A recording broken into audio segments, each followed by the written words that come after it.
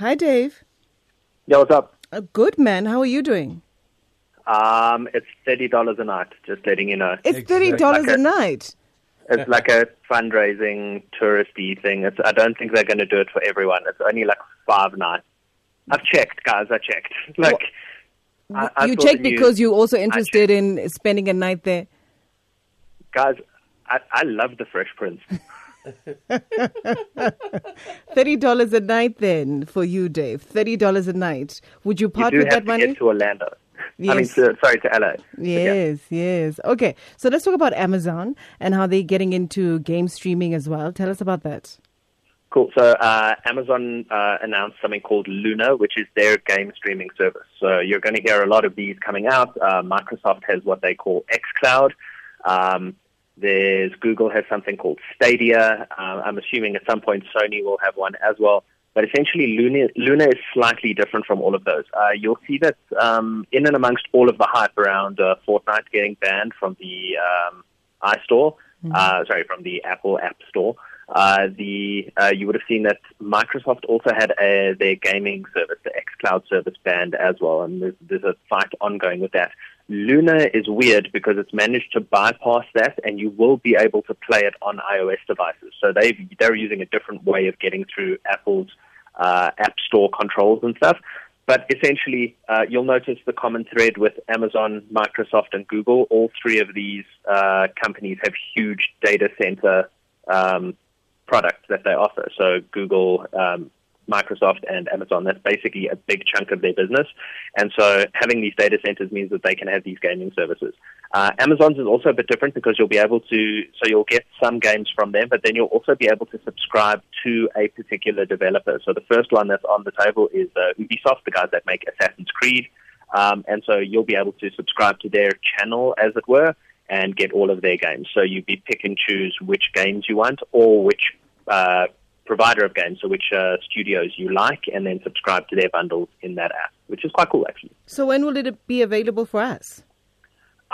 We're closest to getting Microsoft's xCloud. That's probably the one that we're going to see first. I think Luna and Stadia are further off for South Africans. xCloud, I suspect, is probably going to be coming to South Africa about a year after it releases. So I think it's going to release sometime next year, generally for the public. And then once the new Xboxes come out, I think Microsoft's probably going to look to spread that out to a couple of other territories. And we look to be getting new things from them because we got all the new Surface laptops the other day. So it looks like we're getting more and more of the Microsoft service stack, which is quite cool.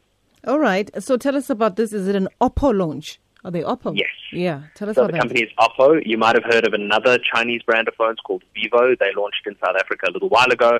Oppo is made by the same company. It's the second biggest smartphone manufacturer in China, which makes them top 5 in the world. They're sort of mid-range phones. They're bringing 3 phones from the beginning, the A15, A53s, and the A72. That goes all the way from flagship down to, the lower-end specs of their field. But that flagship of theirs, so, we've been talking about 40,000 Rand phones and 25,000 Rand phones lately. Yeah.